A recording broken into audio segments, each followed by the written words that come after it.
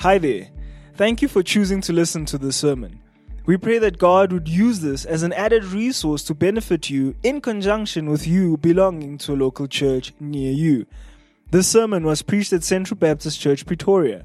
130 years of believers loving God, caring for one another, and impacting the world. Good evening, church. Good evening. It's good for me to be here this evening. For those of you who are looking and wondering to yourself, that's a new face standing in the pulpit. You're definitely right. It's my first time standing in this particular pulpit, and I'm very grateful for the opportunity. I thank God for how He's been working in my life. I give Him much thanks and praise. So tonight, I'm exceptionally joyful for this opportunity. This week when the bulletin went out and I saw my name for this evening service, I was blown away just how God is using me. So I give thanks, and I trust that tonight for you will be a rich blessing as preparing this was for me as well. But before we start our service this evening, let's just give thanks. Let's just close eyes. Father, I want to thank you for this evening. Thank you so much for the opportunity we have just to gather together here in this local church. Thank you, God, that we were able just to sing freely such wonderful songs, Lord, such wonderful truth about you. And so, God, here we are this evening, worshiping the one true living God. I pray this evening, God, is that as we hear your word, Lord, that you would just speak into each one of our hearts, just meet us at our particular place of need. We pray that your word would go out, Lord, change our hearts. Oh God, we pray that we'd be made more like Jesus Christ. Help us to love you better. Just bless this time now in Jesus' name. We pray, amen. As a kid, I used to love cricket. I still love it. But growing up, cricket was everything to me. I loved the South African cricket team. I knew every player in the cricket team. I knew what their high score was. I knew what their averages were. Even on holidays, when we went on holidays, Alan Donald back then was my favorite player. I used to paint my face, as I think many of us as youngsters in that era used to do. But Alan Donald and amongst many others used to be my absolute heroes. I had posters around my room of all my favorite cricketers, and it was an absolute joy for me to enjoy cricket. However, on the odd occasion, we got to go to Supersport Park and watch our favorite cricketers in action. And one of the things we used to do, we used to try and go down to the edge of the cricket field to try and get signatures on these little bats that you used to get. We used to try and fill them with as many signatures as we could possibly get. But the problem was that as we got close to the field to try and get close to these cricketers, they built a kind of moat around the edge of the field, and we couldn't get close to our heroes. Access was denied.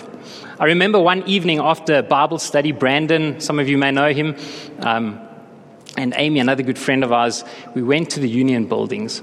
It was about 7, 8 o'clock at night. The intention was just to go and sightsee, just enjoy the city at night. And what the plan was to get into the main section at the top of the Union buildings.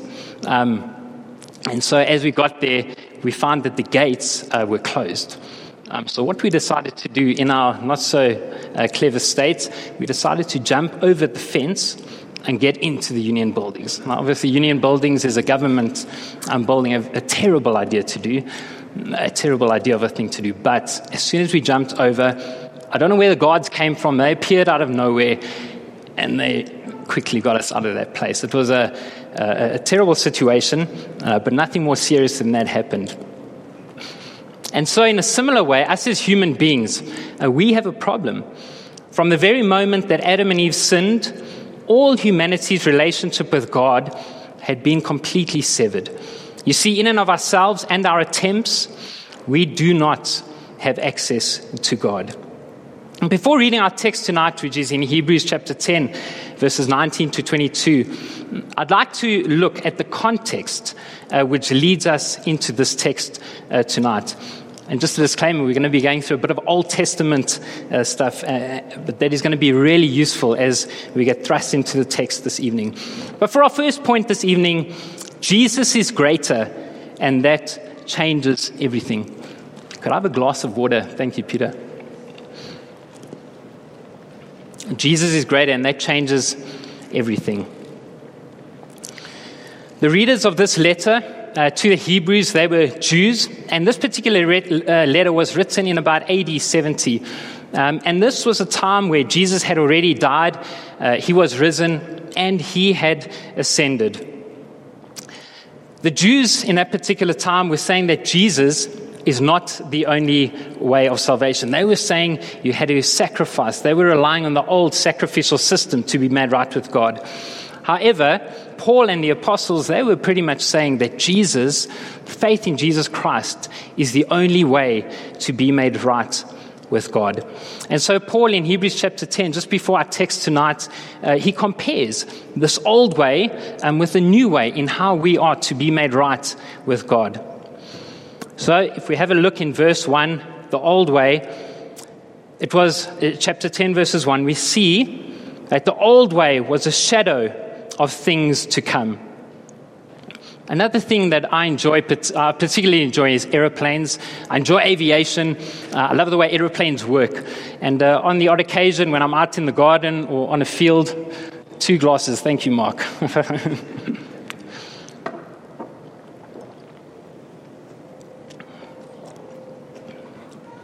And on the odd occasion when I'm outside, a plane would fly over and I'd see the shadow move swiftly across the ground.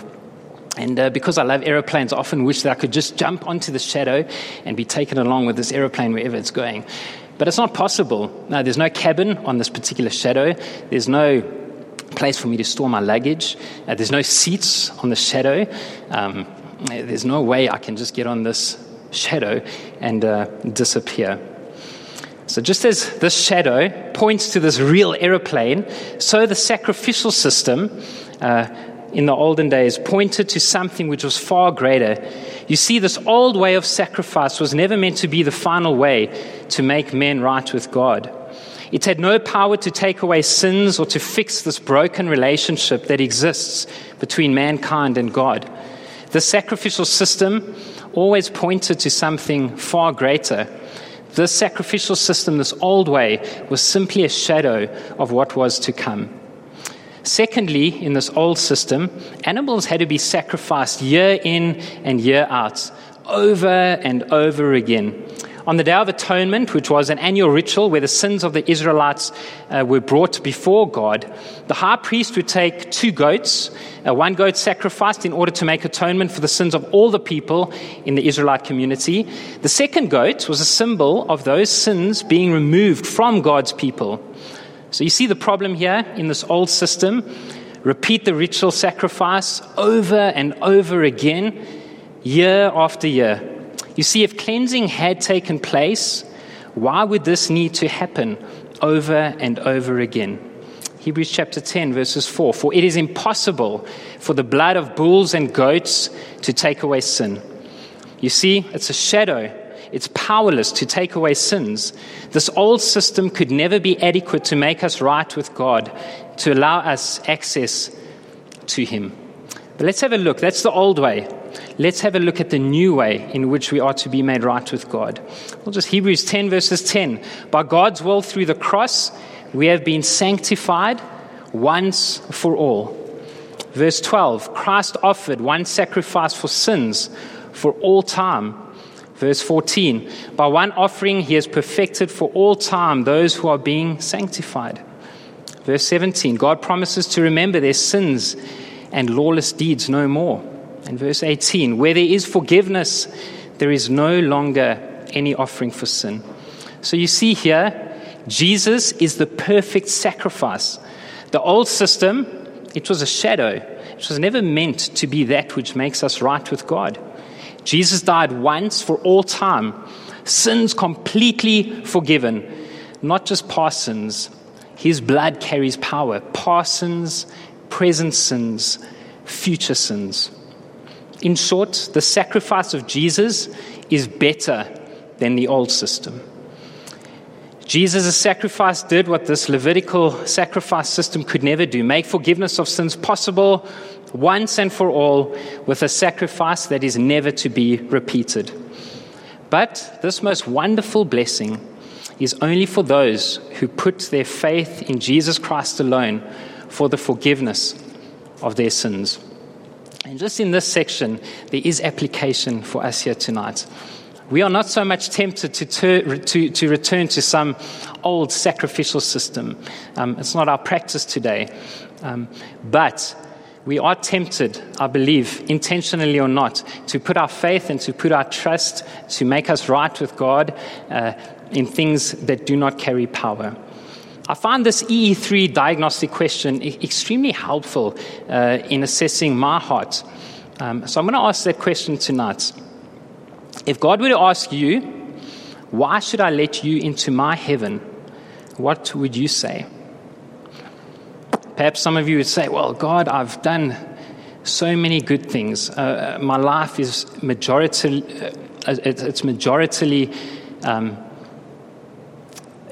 shown by good works.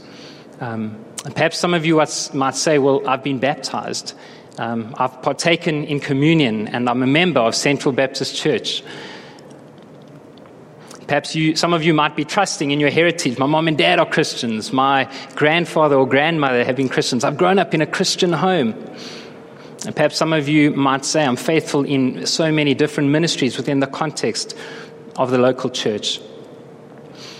Our confidence to make us right with God can and must be put in Christ alone. No good works, no sacraments, trusting in our heritage must be put in Christ alone. So just with that as a bit of a backdrop, let's read our text tonight from Hebrews chapter 10, verses 19 to 22. Our focus tonight will be on verse 22.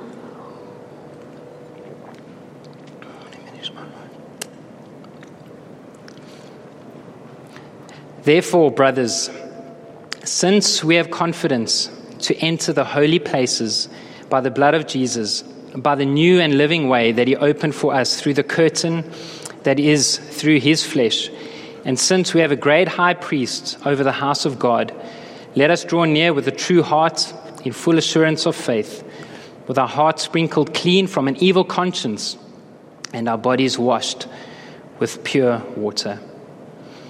So as I said, it is here in verse 22 that we're going to have our main thought tonight and exhortation of this passage, which is let us draw near.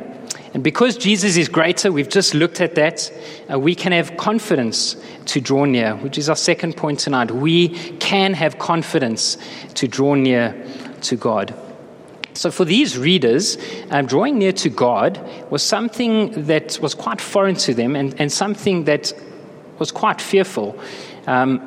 It's something that they would have feared the idea of doing. And we can see this in Exodus chapter 19 on Mount Sinai. Just before Moses was given the 10 Commandments by God, God instructed the Israelites several things to do. One of the things they had to do before God arrived on the mountain was to have their clothes washed.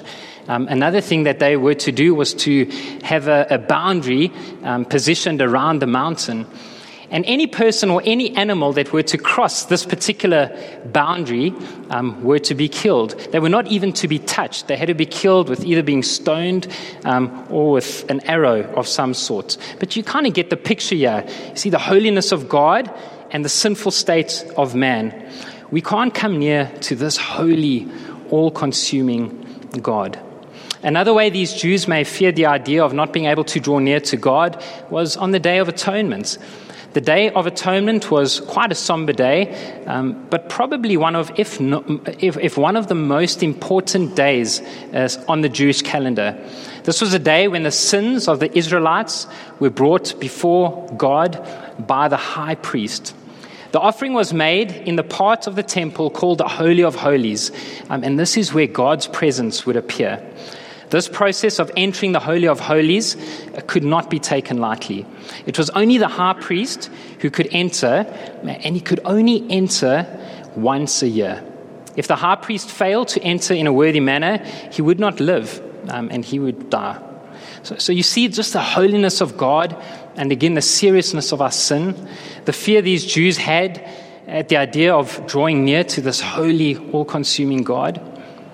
Now, because of God's presence in the Holy of Holies. This place was separated from the rest of the tabernacle by a veil, this huge, heavy drape.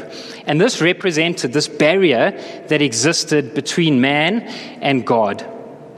But if we fast forward to Jesus on the cross, something incredible happened after Jesus died. Matthew 27, verse 50. Jesus cried out again with a loud voice, yielded up his spirit. And then verse 51, and behold, the curtain of the temple was torn in two from top to bottom. The earth shook and the rocks were split. You see the miracle here? It was always access denied. Stay away. But now, draw near to God. This barrier has been removed. The curtain is torn in two. Access to God is now available. We have direct access to God through the Lord Jesus Christ and Him alone. So with confidence, because of Christ, the curtain torn in two, direct access granted, we can draw near to God, which leads us into our final point. How are we to draw near? Well, we don't need to hop on an aeroplane to draw near to God. We don't need to be at a particular place at a particular time. The wonderful thing, now that access to God is granted, we can draw near while we're at work. We can draw near when we're having coffee with a friend. We can draw near when we're sick in bed, while we're in church. God is completely accessible 24/7, anytime and any place. Drawing near to God is also not a physical thing we do. It's rather an attitude and the affections of our heart in how we approach God. And we'll have a look at that now in verse 22, in how we should draw near to God. Well, firstly, we are to draw near to God with a true heart. Just Luke chapter 18, verse 10 as an illustration, the parable of the Pharisee and the tax collector.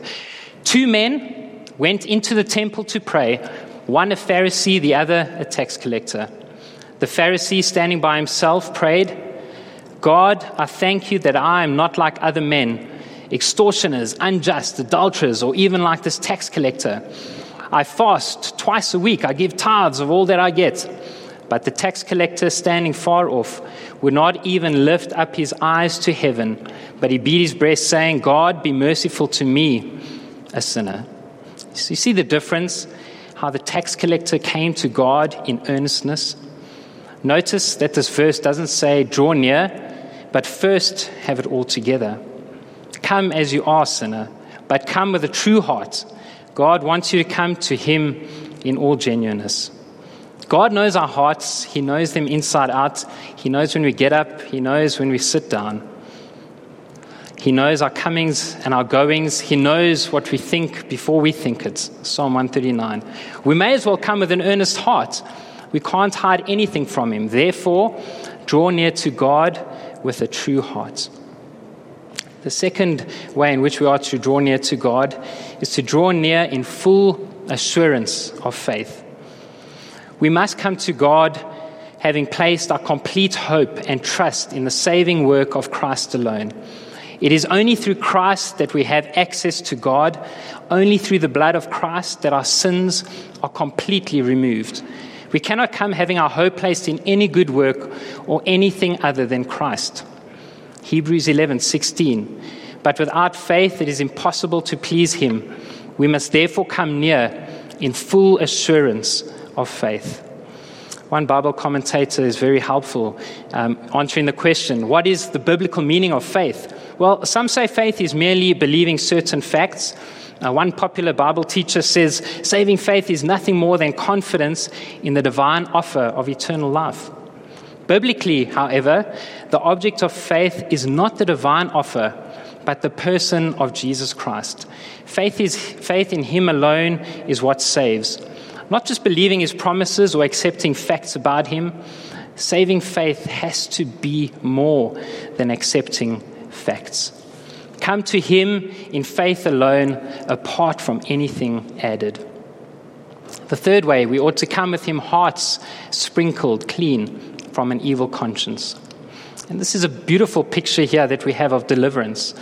Once you and I have put our faith in the Lord Jesus Christ, our sins have been washed away. Our guilt is gone. It reminds me of the Passover when the angel passed over the Israelites. They had to have blood sprinkled across their doorposts. The angel would then pass over them and no one would be killed. Their wonderful picture of guilty no more, conscience cleaned because our guilt is gone. In my own personal devotions recently, I was going through Ephesians and I came across Ephesians 6 again, just spending a little bit more time in that passage. I was being reminded again about the schemes and the attacks from the evil one, and that we are in a warfare. One of the arrows that are pointed at us is that of guilt. How can God truly love you? Look at what you've done. There's no way God could ever forgive you. Look at how you just treated that person. Call yourself a Christian. Just look at how you're failing in your quiet times. And so the arrows come against us thick and fast. But believer, remind yourself that your sins are gone because of Christ. Bring to mind scriptures such as Romans 8 verse 1. There is now no condemnation for those who are in Christ Jesus. Or one of my favorite, 1 John 1 verse 9. If we confess our sins, he is faithful and just to cleanse and to forgive us from all unrighteousness. You see, hearts clean from an evil conscience. Christ has taken away our guilt, all laid upon Jesus at the foot of the cross. Believer, you can draw near to God because of Christ. It reminds me of that wonderful hymn, It Is Well With My Soul. My sin, oh the bliss of this glorious thought, my sin not in part but the whole, is nailed to the cross and I bear it no more. Praise the Lord, oh my soul. And then just finally, the fourth way in which we are to draw near to God, having our bodies washed with pure water. So after having our hearts sprinkled clean, we must draw near having our bodies washed with pure water. This has been a difficult one to understand, but some commentators suggest that this refers to baptism. I found John MacArthur's comments helpful on this. This being washed with water has to do with our living, with how the Holy Spirit changes our lives. These two aspects of cleansing are inseparable. When a man comes to Christ, they both take place. Christ's death pays the penalty of sin for us, and God is satisfied. And the cleansing act of the Holy Spirit begins to change us on the inside, making us and transforming us more into the likeness of Jesus Christ. And so he is satisfied. So just to conclude this message this evening, I trust that we've seen how access to God is denied apart from Jesus Christ. And perhaps there are some this evening who don't know Jesus, who have not yet placed their faith and trust in him alone for the forgiveness of your sins. You see, without Jesus, access to God is impossible. Eternity in heaven with God will sadly never be your reality. But this message is also good news. This Christmas story about Jesus, this is a real story. The King who came to dwell amongst us, this King lived a sinless life. This King went to the cross to die on the sins and rose again. Put your faith in Christ alone for the forgiveness of your sins, and you will be saved. Your sins will be forgiven, making the vilest sinner clean. You see, access to God is granted by the power only of the precious blood of Jesus Christ. Believer, this must bring joy to your heart, acceptance before a holy God. We too can and must draw near to him daily, lifting our burdens and sorrows to him, for he cares. Come to him, praise him, and adore him for the marvelous things with which he has done. Let this Christmas season be joyful. May it be focused on him who bore your sins. We serve a God who is near. We serve a God who is listening. We serve a God who is waiting for us to draw near to him. So draw near. He has made a way. Let's pray. Father, we want to thank you for tonight and just this message, Lord.